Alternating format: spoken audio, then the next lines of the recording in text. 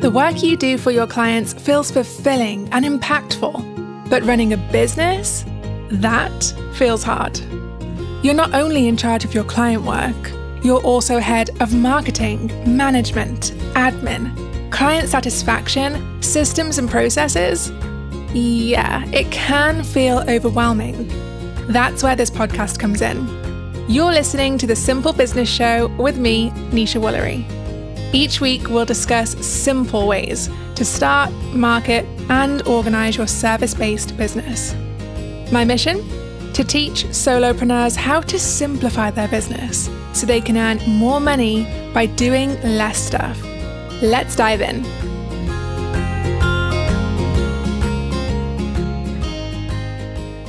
So today I'm chatting with Tors Grantham, who is a confidence coach and also offers podcast editing services through her other business, Podcastology. Tors is also a student in my course and a real life friend of mine. We met a few years ago, right? Through a friend, Maggie. Yeah, we met in London. And I actually interviewed Maggie in episode 12, I think it was. So we were all in the same mastermind together for a while. So I know firsthand that Tors is such a treasure trove of great advice, especially when it comes to all things confidence and podcasts and video. So welcome to the show, Tors. Thank you. You're making me blush. I mean, you know your stuff. Like, I'm pretty sure you've worked on the set of Doctor Who and stuff like that, right? Yes. Yeah, that's where cool. That was kind of why I started in the video side and the audio side of things, was because I literally had to sit down and think, what do I bring to the table? Well, about 10 years worth of professional television broadcasting probably should go on the list somewhere. So yeah, that's where it all came from, really. Yeah, you're like no stranger to all things video. So, I mean, share a bit more about how that all began for you in the video and podcasting side, and then also how you've decided to become a confidence coach. Yeah, so like I said, I worked in television for a number of years. I moved to Cardiff, I think it was 2006, to work with the BBC. We made all the behind the scenes programming for Doctor Who and Torchwood and Merlin and Being Human. And I did that for, I think it was like 4.5, maybe 5 years, and then burned out spectacularly. Like, seriously, I keeled over sideways, and I quit television in a rather dramatic and petulant kind of way as a result, because I couldn't cope with the stress levels. Because as much as TV looks very glamorous, it's actually very, very stressful, and it's very long hours, and it could be, you'd start at 9 in the morning, go till 2 o'clock in the morning, and you'd do that through transmission, which would be 13 weeks, 6 days a week. So I kind of burned out. But the problem with deciding to get a proper job, I say with the air quotes there, is that nobody will hire you if you have television on your CV, because they think that you're going to get bored and it's not glamorous enough and that you'll leave. So nobody really wants to give you a chance. So I ended up hiring myself as a content writer, because that's actually my superpower is writing. And I did that for about a year, managed to support myself. But it was, I'd say, like late 2010, early 2011, when keyword stuffing was still very much the thing to do. So it was like 500 words on garden sheds and 500 words on washing machines. So it wasn't particularly great. And I was desperately trying to find something that I could do that I felt that I would be competent in. And to be honest, video and audio didn't make it on the list, because I was terrified of going on camera and I was terrified of being on the microphone. So I didn't even think about it. I was just trying all these different things like web design and VAing and things. But I was also in Facebook groups answering everybody's questions on video and audio, because I knew the answers. It still didn't occur to me to do a business in video and audio until people started asking me to help them with things. So that was really where that all started.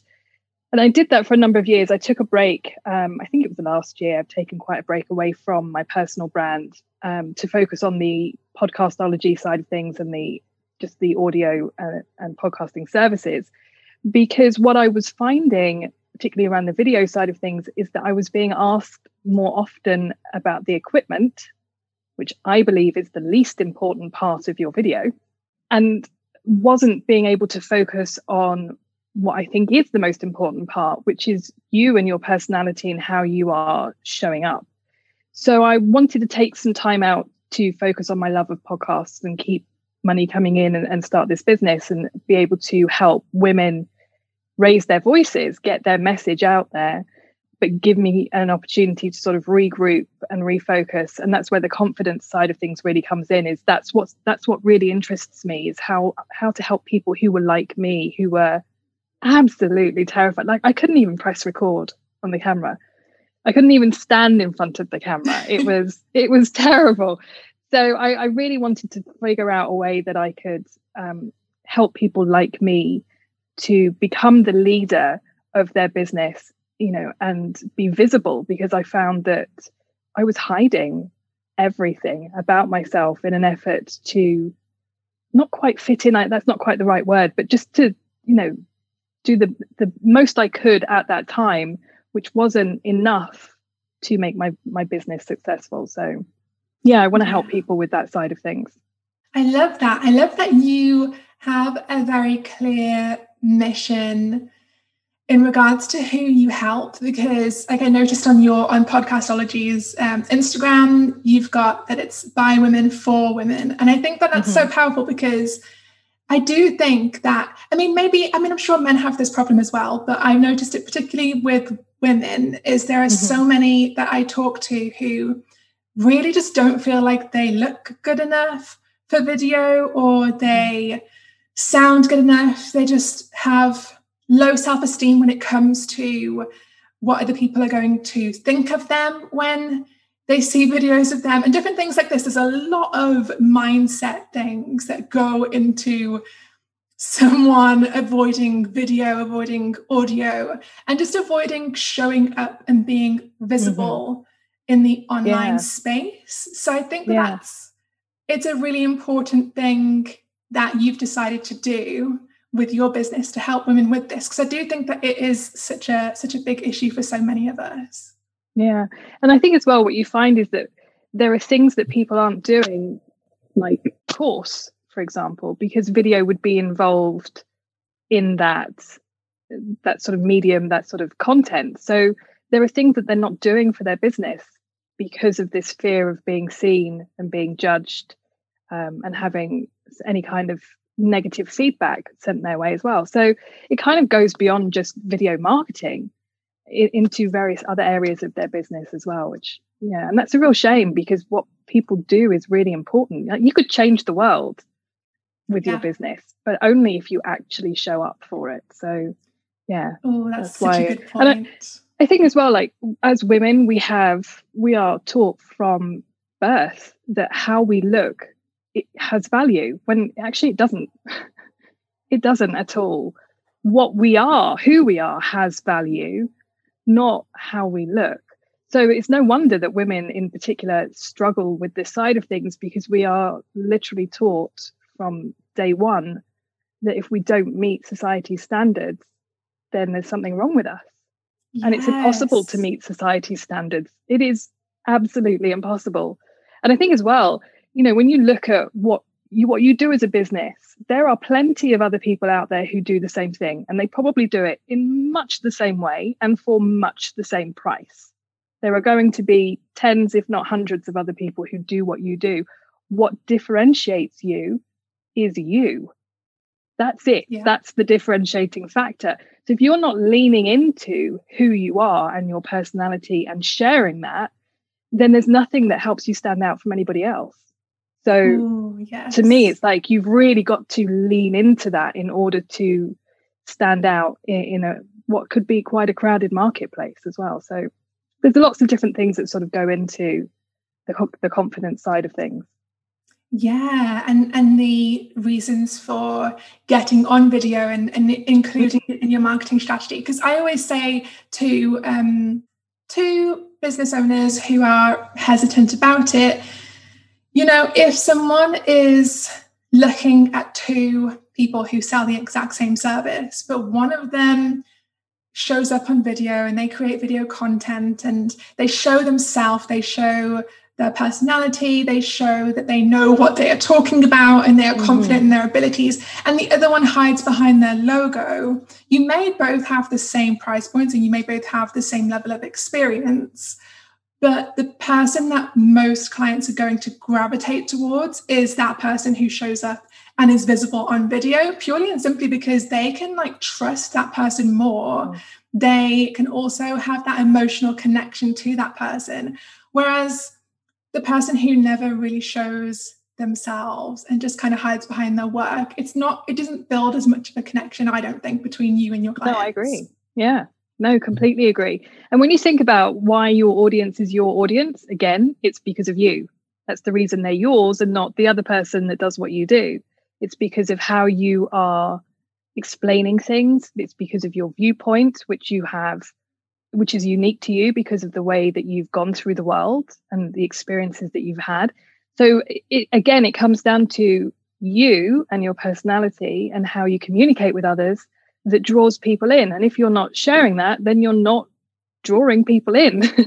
Quite frankly, at the end of the day, you're hamstringing yourself with this because, yeah, you're going to get some traction, but not the kind of results that you could get if you were actually putting yourself out there. And when I say putting yourself out there, I don't mean just share everything, just jump on camera and dance around. You can do it in a way that feels authentic and true to who you are. It doesn't have to be the same way that everybody else does it either. And that's one of the things that I'm really passionate about getting women to understand is it's individual. How you show up is individual to you because you are an individual. So figure that out and then inhabit that sort of little space that you've created for yourself, but do it as fully in that space as you possibly can.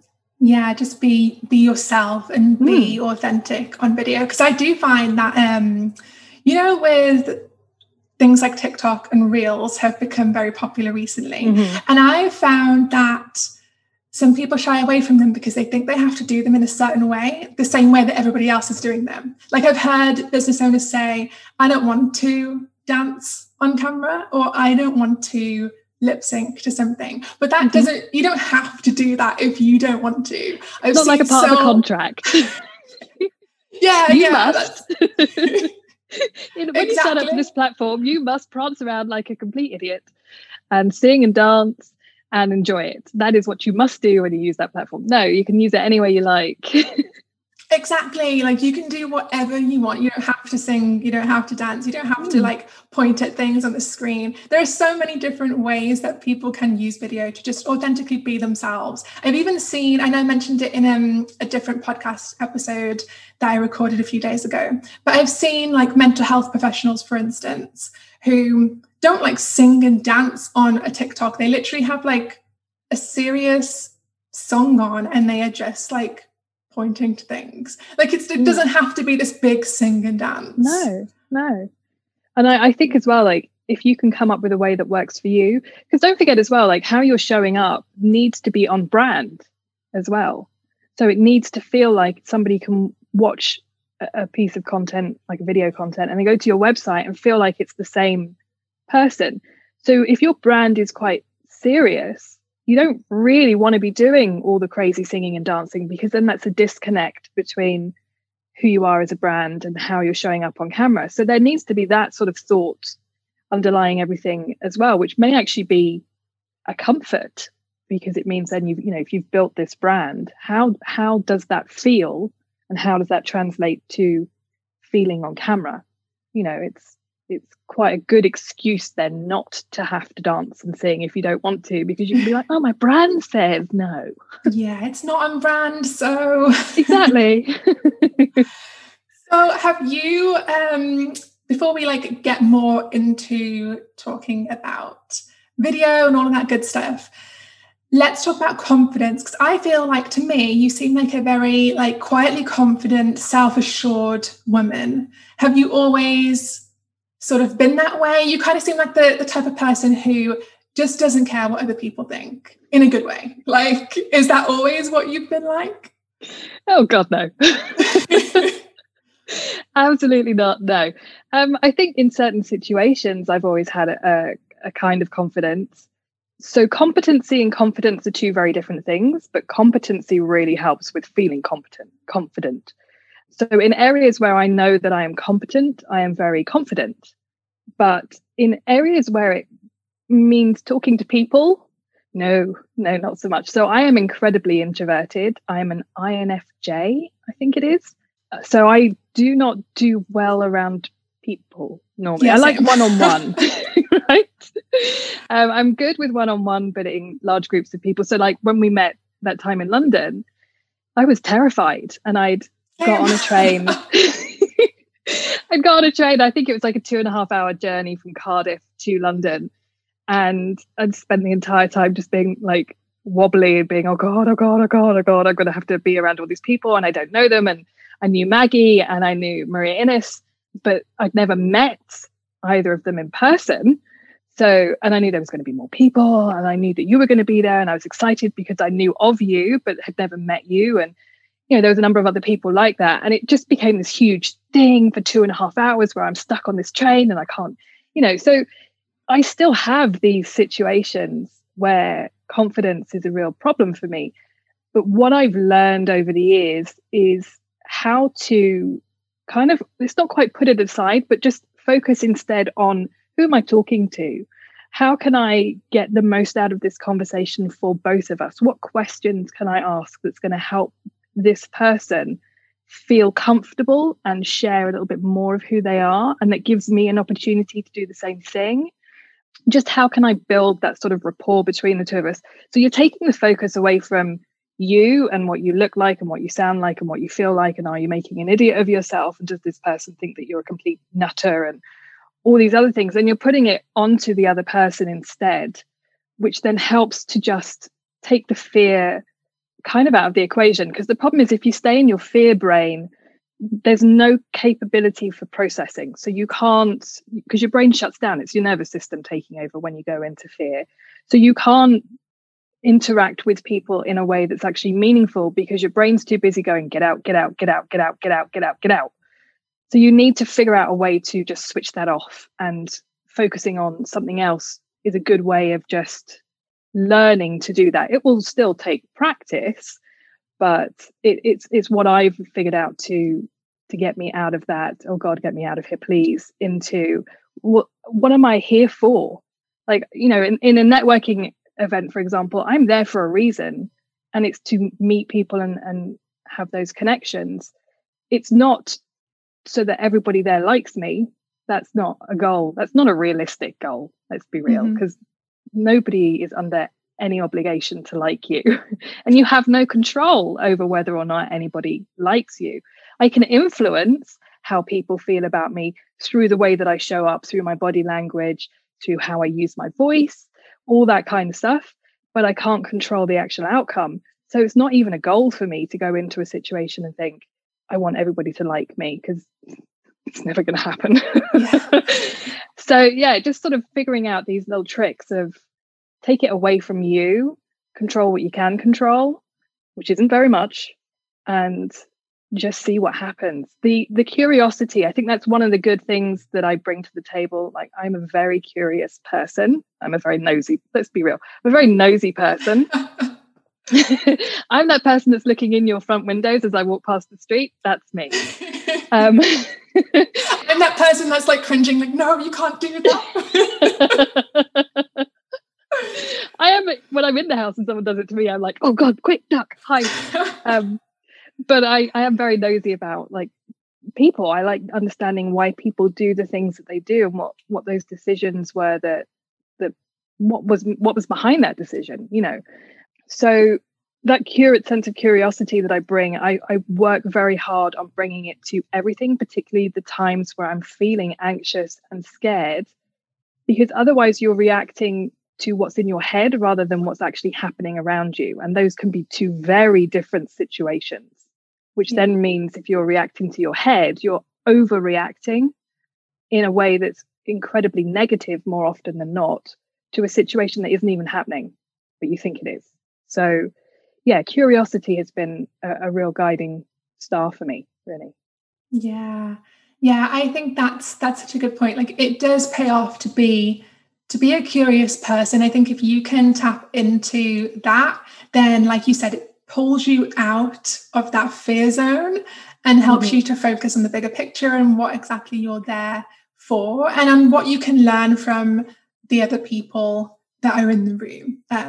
Absolutely. Because I'm like you, I'm definitely introverted. Although I get many people make the presumption that I'm extroverted, which Same. always makes me smile because I think, where did that come from? Like, how did you how did you decide that about me? Like literally, it blows my mind. But then I think about it and I just think back in years past when I was a lot younger, or maybe even 21-ish, I was so shy. Like I was such a shy person. And I just did not like being around other people very much. And I was terrible in conversations. And I often think Yep. that I came across as rude. Hmm. And I still sometimes do if I'm in that zone, to be honest. Because I think like dodging out on the social side of things and like forgetting to say yes to party invites and things like this. I think I did come across as a bit rude. But I started to travel more. And particularly when I went to Central America, I was just like out all the time. There wasn't a single night where somebody wasn't like, oh, come out with me, come and have a drink with me, walk at the beach with me. And so I just kind of learned to be Hmm. around people a lot more. And I think that has really helped me, is just putting myself out there to just be with people, listen to what they have to say. And just the more that I've been around people, the more comfortable I've been, I think. Yeah. Yeah. Same situation for me. I used to, when I was at college, I couldn't walk into the pub by myself to go and meet friends. If I could get them to come to the flat and meet me there and walk with me to the pub, I'd be really happy. Failing that, I'd have to get them to come out of the pub and meet me. If I had to go into the pub by myself to meet them, more often than not, I'd just go home because I couldn't do it. And I did the same thing. I went to Australia and New Zealand for 2 years by myself. So I had to learn how to interact with other people because there was nobody else there. And that's really where things changed for me, is I learned how to make conversation, but I also learned how to be comfortable in my own company out. So now I can go into a bar by myself and not meet anybody at all and just have a drink. And I can Yes. go to the cinema by myself and have a good time. Same. I don't worry about those things anymore because that experience helped me understand as well that nobody actually cares. Nobody sits there thinking, oh God, Billy, no mates. They might clock you coming in, sitting by yourself and go, okay. And if they're thinking anything, normally what it is, my God, that person is so brave. I really wish I could do that too. Not anything negative about you, just, oh my God, you're here by yourself. Look at the memories on that woman. She is sitting here by herself, having a drink in a bar, doesn't care. I wish I could do that too. Because I know that when I saw people like that, pre me being that, that's exactly what I thought. I wish I could be just like you. It was never negative. But we get so caught up in these stories that we tell ourselves that we don't realize that actually, if you put yourself into the shoes of that person you think is judging you, would you actually be judging you? No, probably not. Yeah, I absolutely love that point because I felt the same way. I used to not be able to go into a coffee shop alone, and I would always have to have a friend with me. I don't know Mhm. why, but I just really needed that other person there. And if I was alone, I felt like everyone's eyes were on me, even though they weren't. They didn't care that I was in the coffee shop. But that's what it feels like, especially Mhm. for anyone who's listening who maybe has something like social anxiety or just like anything like that. It can feel like the world is going to end if you go to the pub or the coffee It shop really alone. does. It really does. It And then really like, does. yeah. And then like you, particularly solo travel. Bali was my first trip solo, and I was so nervous when I got on the plane. I remember being so nervous. I was thinking, what am I doing traveling alone? I'm going to have to go to all these places on my own, and everyone's going to stare and everyone's going to feel sorry for me because I'm not there with a friend. And it was the complete opposite from the moment that I got on that plane and sat next to the person next to me, we struck up a conversation. And it was like from that moment, it gave me the confidence to think, I can have a conversation with anyone, and there is connection all around us. Like, we're never truly alone because there are so many other people around us. The connection is always available to us if we just make the move and just like go up to somebody. And so on that trip, I really, really learned that lesson, that I could just go and talk to anybody and nobody really minds, and nobody is really thinking about you. They're thinking about themselves. Yeah. And I think if people do come across as short, it's usually because, oh God, they've got somewhere they need to be and they don't actually have time to stop and talk to you. And it's nothing to do with you. It's just they can't do that in that moment in time. You know, but again, we take that in as, well, I obviously did something wrong. It's like, no, maybe they were 10 minutes late for picking their kid up. The school had called because they were sat outside by themselves and everybody else has gone home. Like, you've forgotten your child, come pick it up.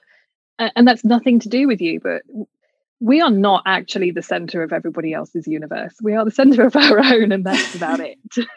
Yes, exactly. So I think any introvert that is listening to this right now who feels anxious, socially anxious to go to networking events when a pandemic is not stopping us all from going to networking events, or if you're feeling, nervous to do podcast interviews like this or do video marketing, all of these different things that's involved with being a business owner, I think hopefully this part of this episode will just encourage you to know that even if you feel like it's impossible to overcome that nervousness, there are two introverts sat right here having a conversation on this podcast who have overcome that. So if we can do it, I'm pretty sure you can as well. Exactly. Yeah. Introversion is not an excuse not to. No, absolutely not. So what would you say are your top 5 tips for introverts when it comes to getting started with video marketing? Okay, so I'm going to say number 1 is to sort of flip the script around the introversion a little bit and just think about the fact that video offers you an opportunity to stand in a room by yourself, talk to yourself, and still reach many, many, many, many, many, many people.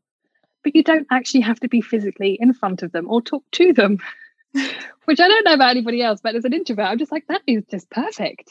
Yeah. That is great for me. I can have a conversation with myself and then share it with other people, and it helps my business. That's awesome. So that's my first tip, is flip the script on it and actually think about it. There is no better way of communicating as an introvert than doing video, to my mind. Absolutely. The other one, my next tip is, you are entitled to having a private learning curve. You don't have to jump on camera and put that first video that you ever make out on the internet for everybody to see, because it's going to be rubbish because you don't know what you're doing. So the first time you do anything, it's probably going to be rubbish, right? You have a learning curve involved in anything, and video is no different. So don't put that pressure on yourself to make it perfect.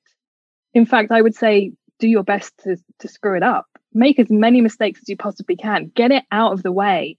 Learn how to make a mistake and carry on. You will need to watch these videos that you're making back so that you can learn from them. That's actually the most difficult part. I was going to say videos.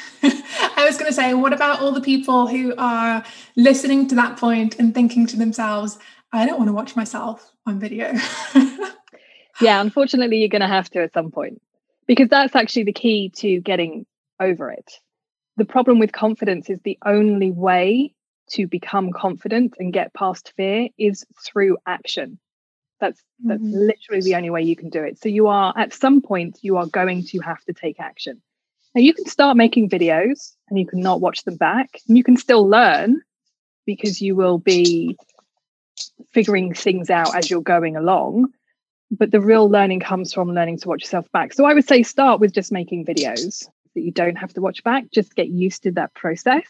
But at some point, you are going to have to start watching them back to learn, because part of video making is communication. And if you are doing things that hinders that communication and that connection, you're never going to learn to stop doing those things, basically. The only way to do that is to watch. But what I would say, and this is tip number 3, is that you can start turning the camera on. So if you're like me and you can't actually set the camera up and get in front of it in the first place, then the action you need to take is in your head. So what I want you to do is to start pretending that you are going on camera. I want you to picture it in your head like it's a video that you're watching of yourself, like it's a film, that you're going on camera, you're amazing at it, and you're funny, and you are just spilling the tea all over the place, like you're just dropping that mic, and you are just really killing it on camera. You're really good, because what happens is your brain can't tell the difference between you picturing something and you experiencing something. So if you're become really good at visualizing doing a particular thing that you're afraid of and doing it well, your brain thinks you've already done it. Oh my goodness, I love this point. Right? So your fear starts to go away because in your head, you've already done it and you've succeeded. So you just need to spend some time practicing being on camera. And what I used to do is I would set my phone up on its little tripod next to me on the work surface whilst I was doing the washing up. I wouldn't press record. I'd just have it pointing at me, because that was part of what was uncomfortable for me, was having this thing looking at me. So I'd get used to this thing looking at me, and I'd do that. I'd be watching Netflix and I'd have it set up pointing at me. It wouldn't be recording, just getting used to it. And then I would get used to it pointing at me whilst I was delivering content, and I'd be washing up and I'd be delivering content to my phone that's off.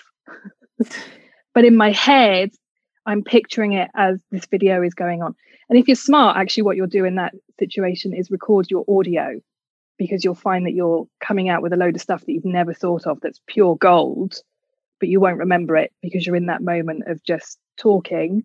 So it gives you an opportunity to go back and be like, oh God, I know that I said something amazing here. Let me re-listen to it, which again helps you get used to the sound of your own voice as well. So just taking the time to do as much in your head before you're actually pressing record is going to really help you take that step to press record. And then once you've taken that step, going back to the previous tip, then start making videos for yourself that you are putting together as if you were going to put them out. So you learn to edit, you learn lighting, you learn how to frame yourself on camera, all that kind of stuff. But you don't have to put those videos out. You can use those as your learning curve. So that's 3? Was that 4? I think it was 3. Okay, so 4, the reason why you have to get used to watching yourself back so that you can adjust how you're showing up is because when you are on camera and you are trying to sell somebody on something, which isn't necessarily a product or service, it can just be a concept or an idea. So right now I am selling you on the idea of video marketing. When you're doing something like that, there are 3 different ways that we communicate: visually, verbally, and vocally. And all 3 of those things need to be in alignment when you're on camera selling, because if they're not, what people take away is not the words that you're saying. Okay, so visual communication is your body language. Verbal communication is the words you're saying. Vocal communication is how you're using your voice. If at any point one or more of those is not in alignment with the others, what people take away is 70% of the message comes from your body language. Okay, so that's actually what they're paying attention to. 20% is how you're using your voice. And only 10% is the words that you're saying. So if at any point any of those 3 things are out of alignment, people are listening to how you're saying something, not what you're saying. If you're nervous, how you're saying something is I'm nervous, not hey, I've got this great idea that I want you to buy into. So people then automatically go, well, you're either lying, you don't believe yourself, so why should I? You don't know what you're talking about, so you're nervous. And they come out away with a completely different takeaway from what you were hoping. Yeah. So that's why you need to watch yourself back, is to identify those things where one of those 3 communication methods are not matching the others, so you can fix it. Yes. Oh, I love this point because yes, definitely. Just wanted to quickly pause this episode to let you know about a free starter kit I have just for you. It's called the Starter Kit for Booking Consistent Clients. And inside, you'll learn the top 12 reasons why most creatives and solopreneurs are not booking clients consistently. And you'll also see 4 simple methods to change that. Yes, you heard right, not 20 methods and no complicated strategies, just 4 simple, timeless methods I've used to book more clients and make more course sales. These are the 4 marketing pillars you must have in your business if you want to bring in sales consistently. Head to nishawoolery.com/starterkit to download yours today. I do think that if you sound nervous and jittery and scared, it really does impact sales. Like I can remember years ago, I did a joint webinar with someone who was incredibly nervous. And she's brilliant and she really knows her stuff. And her content was amazing. Her product is fantastic. But it did the lowest in sales that I think either of us have seen on a webinar before. And we both had a conversation about it afterwards. And it came down to what we thought might be just how nervous she sounded. Because then it came across just as very unconfident, I think. And when clients and customers believe that you are not confident in what you sell, be that a service or a product, then why should they be confident in that product or service either? And why should they be confident in the results that you say that you can get them when you are not confident in those results either? And so I think like you can be confident in those results and in your service or product and not sound it. But if that's the case, then you probably need to work on, making sure that you sound more confident, that you speak with confidence. Do you have like any, for your like final tip, do you have any advice on how people can sound more confident if they just don't feel like they do? I've got a really good one for you. So first of all, you need to identify what confident actually looks like for you, because it is different in other people. And then, so how when you're really excited, your body does things and your voice does things automatically because the emotion makes you do things. So for me, my shoulders go up around my ears and I'm basically a toddler in an adult woman's body. So I start jumping up and down and flailing and I get really loud. That's excitement for me. So if I was to say to you, I'm excited, there's nothing about what I've just done that you're not going to believe me because I don't sound excited. Whereas if I say, I'm so excited, then you're going to kind of buy into the fact that I'm actually excited. So the emotion drives body, but this is where it's cool. Body drives emotion. So if you match what you would do when in that emotional space, you'll feel the emotion too. So it's not quite fake because you do actually feel it, but if you go through the motions of that emotion, you will feel that emotion.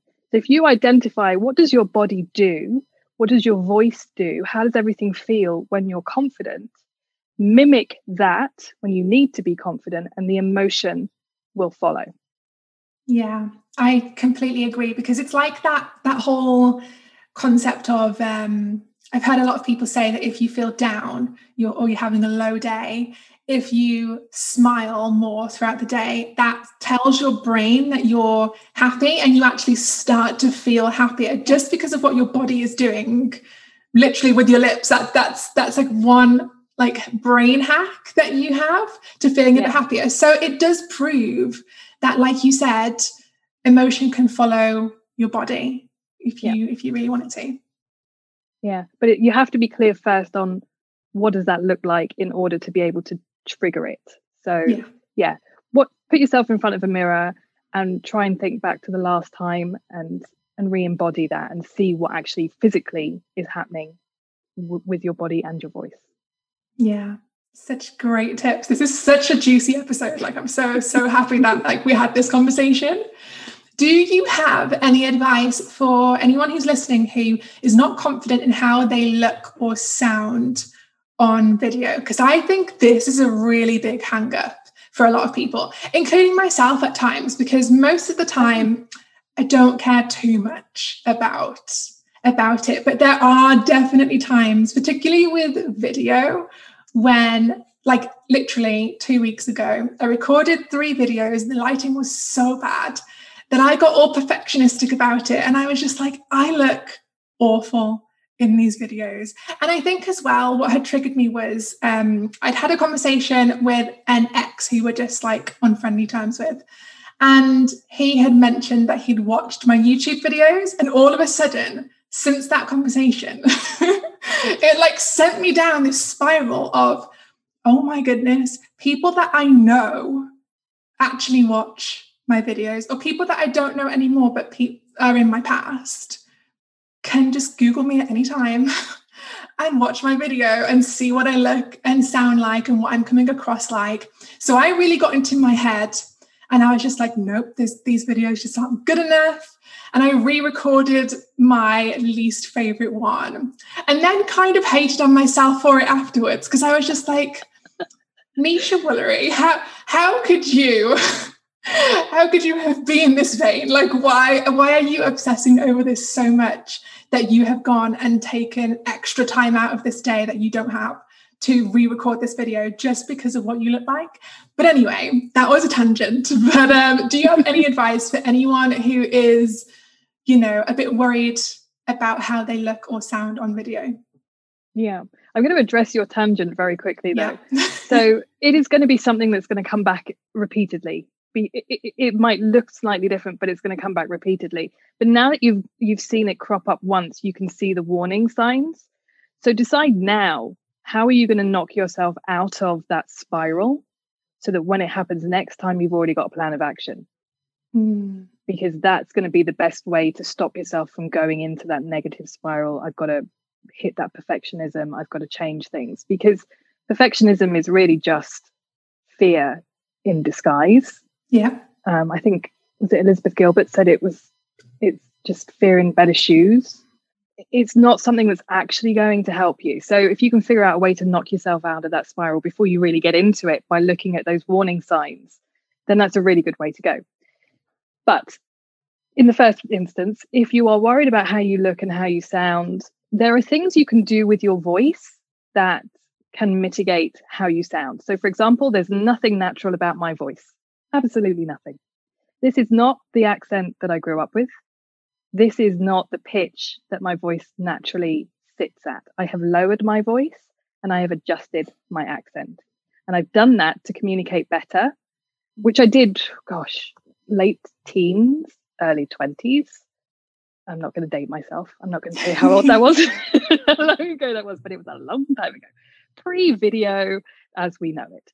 So, and I did that because I was not comfortable with how my voice sounded. I chose this accent because I knew it would open more doors for me than the regional Cockney accent that is local to where I grew up. Oh my goodness, I love this point. I've done the same thing. Right? So, yes. But it was also, it's easier for people to understand me with a generic English accent than it is to use regional accents that mean that people outside of that location are going to struggle to understand what you're talking about. Now, I'm not saying get rid of your accent entirely, because there are still things that I do that come across a little bit Hertfordshire. But again, you'd have to know the region to hear it. Whereas if you're American or French, you're going to be able to understand me, particularly the Europeans are going to understand me an awful lot easier than if I spoke with a strong regional accent. So that was a decision I made quite early on, was the accent. And then lowering my voice came a little while later, just because I'd heard myself back one too many times and could not stand the sound of my own voice. So I changed it. So you can change things around your voice. When it comes to your face, you can't change it. Not unless you're going to go and have extensive plastic surgery. And really, that's just taking things a little bit too far, right? So you can't change it. The only option you have is to accept it. So how do you accept it? Again, move that focus away from what you're feeling and thinking about being on camera, and who you are, put it onto who you are serving. So again, when you watch a video of someone, are you thinking that person's darn attractive? I'm going to listen to everything they're saying, because obviously they're so attractive, they must know what they're talking about. Like, attractiveness and having value, like I said at the beginning, do not mean the same thing. So I watch videos and I don't even notice what the person looks like, unless there's something about that is to do with the video. Like if I'm watching a particular, like a beauty blogger, for example, giving me some example of makeup, but they're doing it in a terrible way, then of course I'm going to be looking at what they're doing and what that looks like on their face and saying no. But that's pretty much the only time that how somebody is looking on camera matters. For the rest of the time, I'm like, what is the question I have? What is the answer I'm looking for? Am I getting that answer? Yes, wonderful. I'll watch more of your videos. If I don't get that answer, that's when I turn off the video. So again, just take yourself out of the equation, put it onto what value are you actually providing through your content, not your looks, and what kind of experience can you give your viewers? But also, one thing you can do is you can look at your lighting. That's something that can help as well, is you can adjust the lighting around you so that you're not accidentally making a feature stand out. So for example, I have a slightly big nose. It's not huge, but it's one of those things where it's like nobody else really notices. Like for you, I don't think. See, I don't notice it for you either. Exactly, right? But for me and for you, we've got big noses, so we're quite conscious of the fact that we've got, to us, big noses. Yeah, so that was the whole reason why I re-recorded that video. I was just like, no, I can't publish that. My nose looks like a potato. This is not going to work for me. But you also said there was poor lighting, so I'm going to bet the lighting was what caused your nose to look that way. It's not really about your nose, it's about how the lighting makes something look.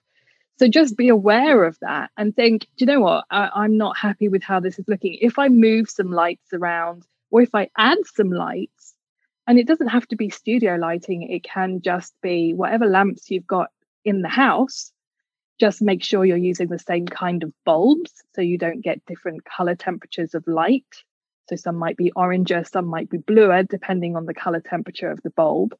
But as long as you're using the same sort of light, then you can layer up as many lights, put your overhead light on, put loads of lamps all around you. I really recommend, IKEA have got a really good daylight balanced light bulb. And it literally says on there that it's daylight balanced, which is a blue kind of bulb, which then means as well, if you're filming with a window, it's not going to mix those color temperatures between your lights and the sunlight, because it's going to be along the same sort of color temperature scale. So play with lighting as well. But at the end of the day, there's nothing you can do about how you look, but also nobody cares. Yeah.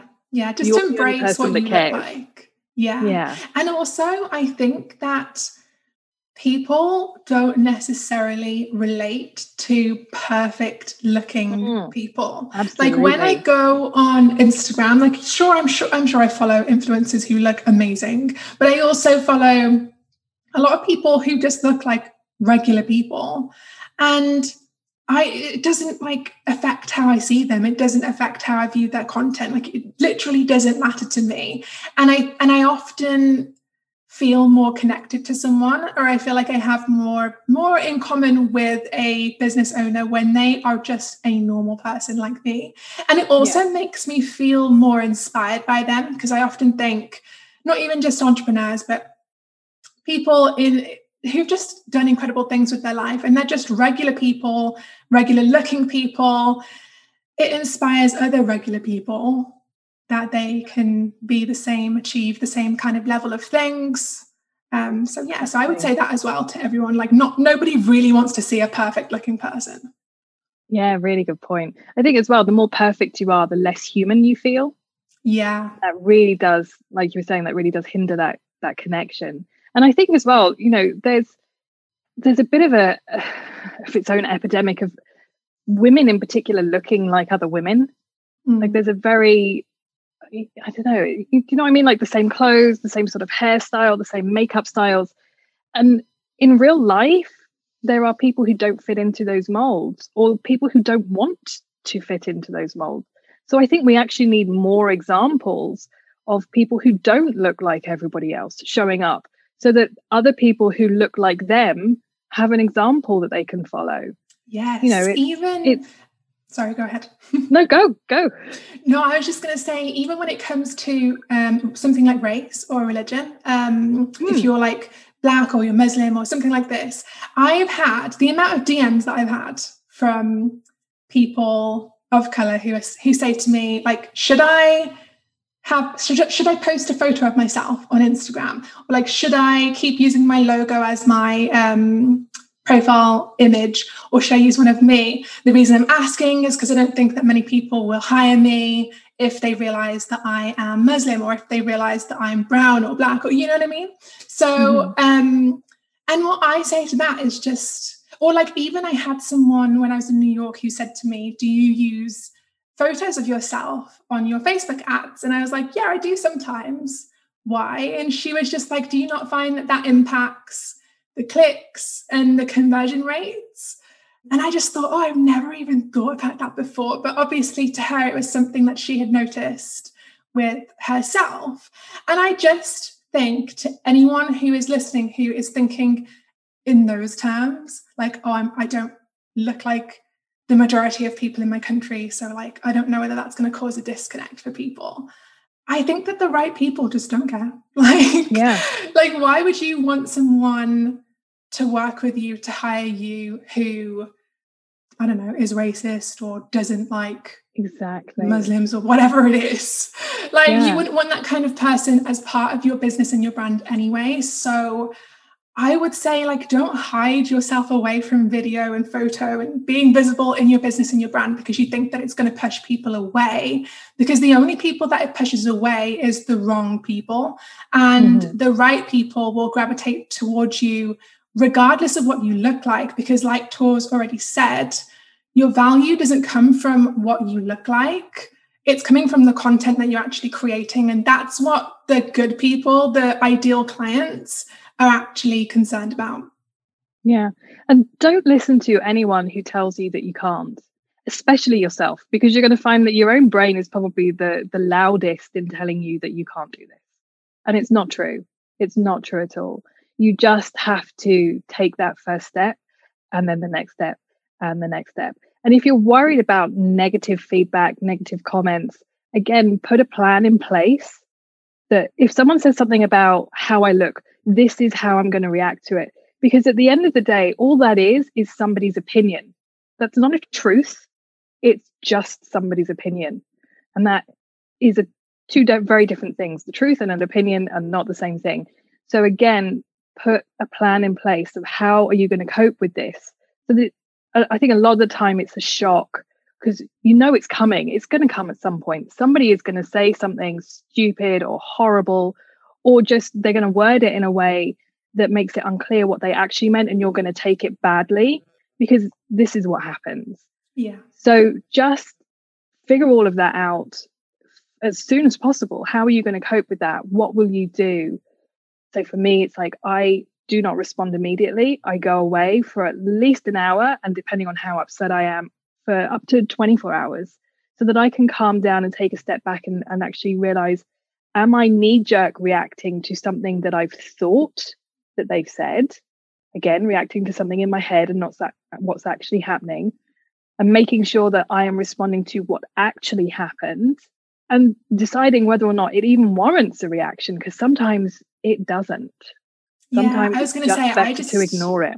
Yeah, I was going to say, I think like I haven't really had like very many comments on videos and things like that are negative, but if they are like rude, I just ignore it, because I just think to myself, is it worth my time and my energy? Probably not. So there we go, guys. Just ignore them if you want to.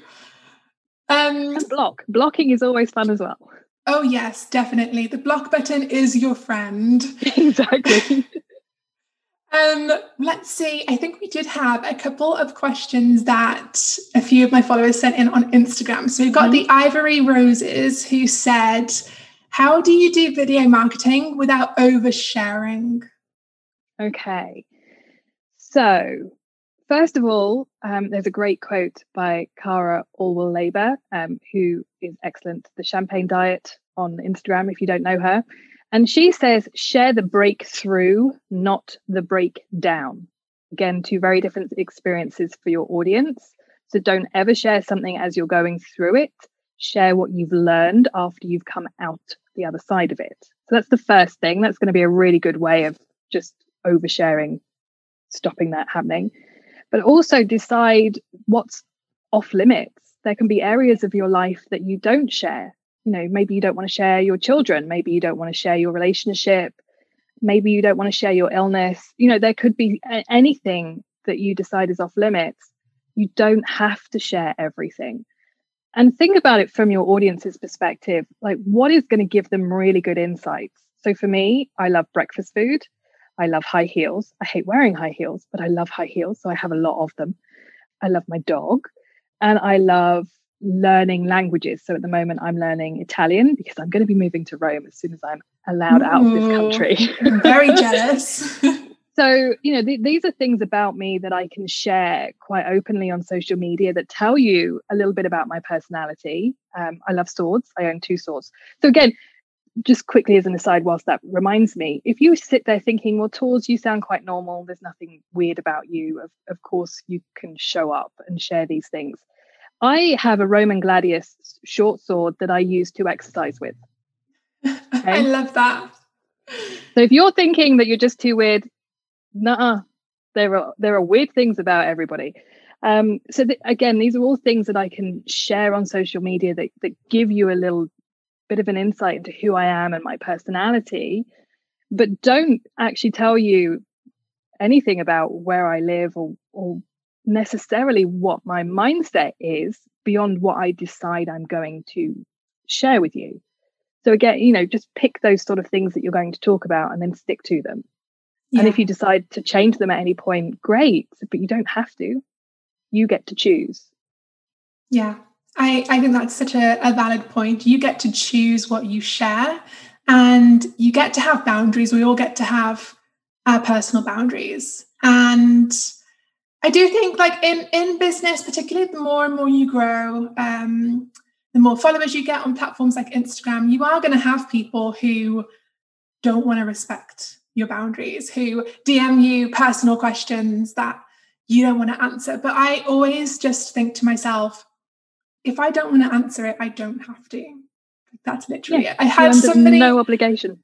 Exactly. I had somebody ask me the same question 4 times, I think it was, in DMs, and I hadn't answered it. It was a personal question, and I hadn't answered it the first time, the second time, the third time, and the 4th time it came. I was just like, I'm still not going to answer this question because, you know, I just don't have to. I think that we all should just bear that in mind when it comes to business. It doesn't mean just because you're on social media and you share parts of your life does not mean that everyone gets access to all of your life. And also, I think that it's a mistake to believe that others who are on Instagram are also showing their whole life, because I don't think anybody does. Honestly, nobody does. It's impossible to show because you think about who you are to all the different people in your life and how you show up differently depending on who it is you're talking to. There are so many different facets of who you are that you couldn't possibly share that on social media. It's physically impossible. So nobody is showing up truly as themselves, because nobody can, because who they are depends on the day, and whether or not you had enough coffee today, and who you're talking to, and did you step on Lego when you got out of bed this morning? Because I don't know about you, but that puts me in a really bad mood. You know, there's so many things.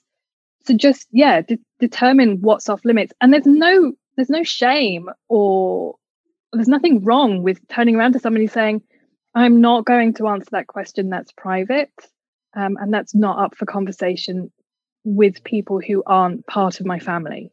Yeah. You can literally say that to somebody, or put it in your own words, but you can say that, you can shut those conversations down as soon as they happen and make it very clear that you're not going to. And if they persist, then you can say, I've already told you I'm not going to answer that question. And if they persist, you say, if you keep persisting, I'm going to have to block you on social media because this topic of conversation is off limits. Yeah. Again, those boundaries, and uphold them, because if you don't, nobody else will. Yeah, and boundaries, I think that boundaries is such an interesting topic because I think so many women find it awkward and almost wrong to have boundaries. And I do think that nowadays we're all having this wake-up call where we realize that having boundaries is okay. And now it's just navigating how we assert them. I think that many of us have tried to assert a boundary and it's come across as way too stern and perhaps rude. And then sometimes we've not asserted a boundary when we should have, and then it just made us feel bad. So I do think that, it can be a fine line to walk at times, but it doesn't mean that you shouldn't try, because at the end of the day, boundaries protect you. They're not there to horribly keep people out. They're just there to protect you. And that's okay. You owe that to yourself in your business and in your personal life. You are responsible for you. So make sure that you're just, protecting the areas of your life that you don't want to share online. And if that is your kids or, your partner, whatever it is, that's totally fine. You don't have to feel pressured by anyone online to show certain aspects of yourself. Yeah. And you can only control how you react. You can't control how anybody else reacts. So just be aware of that. You could say things in the nicest possible way, but if somebody's having a bad day, they're going to take it badly and they're going to react badly. And again, that's no reflection on you. That's them not controlling how they react properly. So it's not about you. At the end of the day, it's not about you. It's about them. And you have to do what you need to do to protect yourself, just like Nisha was saying. Yeah, absolutely. And we have got, I think it's Yasmin from Robal's Design Studio. Last question here. And she says, is there a point in life where you feel legit confident? Yes and no. So again, it comes back to what I was saying at the beginning about competency and confidence. So you will start to feel more confident in areas where you didn't before, and that's great. But then there's always going to be new things that are coming in that you're not going to feel confident about because you don't have the experience or the competency to be able to navigate it in a way that makes you feel good. But again, it's that learning curve of you learn how to do that, you grow your confidence, and then you feel confident in that area, and then the next thing comes up. So it's a constantly moving goalpost, I think. So yes and no. Yes, I think that's the perfect answer to end this episode on. Thank you so much, Tors, for having this conversation and coming on the podcast. I honestly think that this is going to be one of the most helpful interviews. I think it's packed with so much good stuff. So thank you for coming on the show. Thank you. I had a really good time.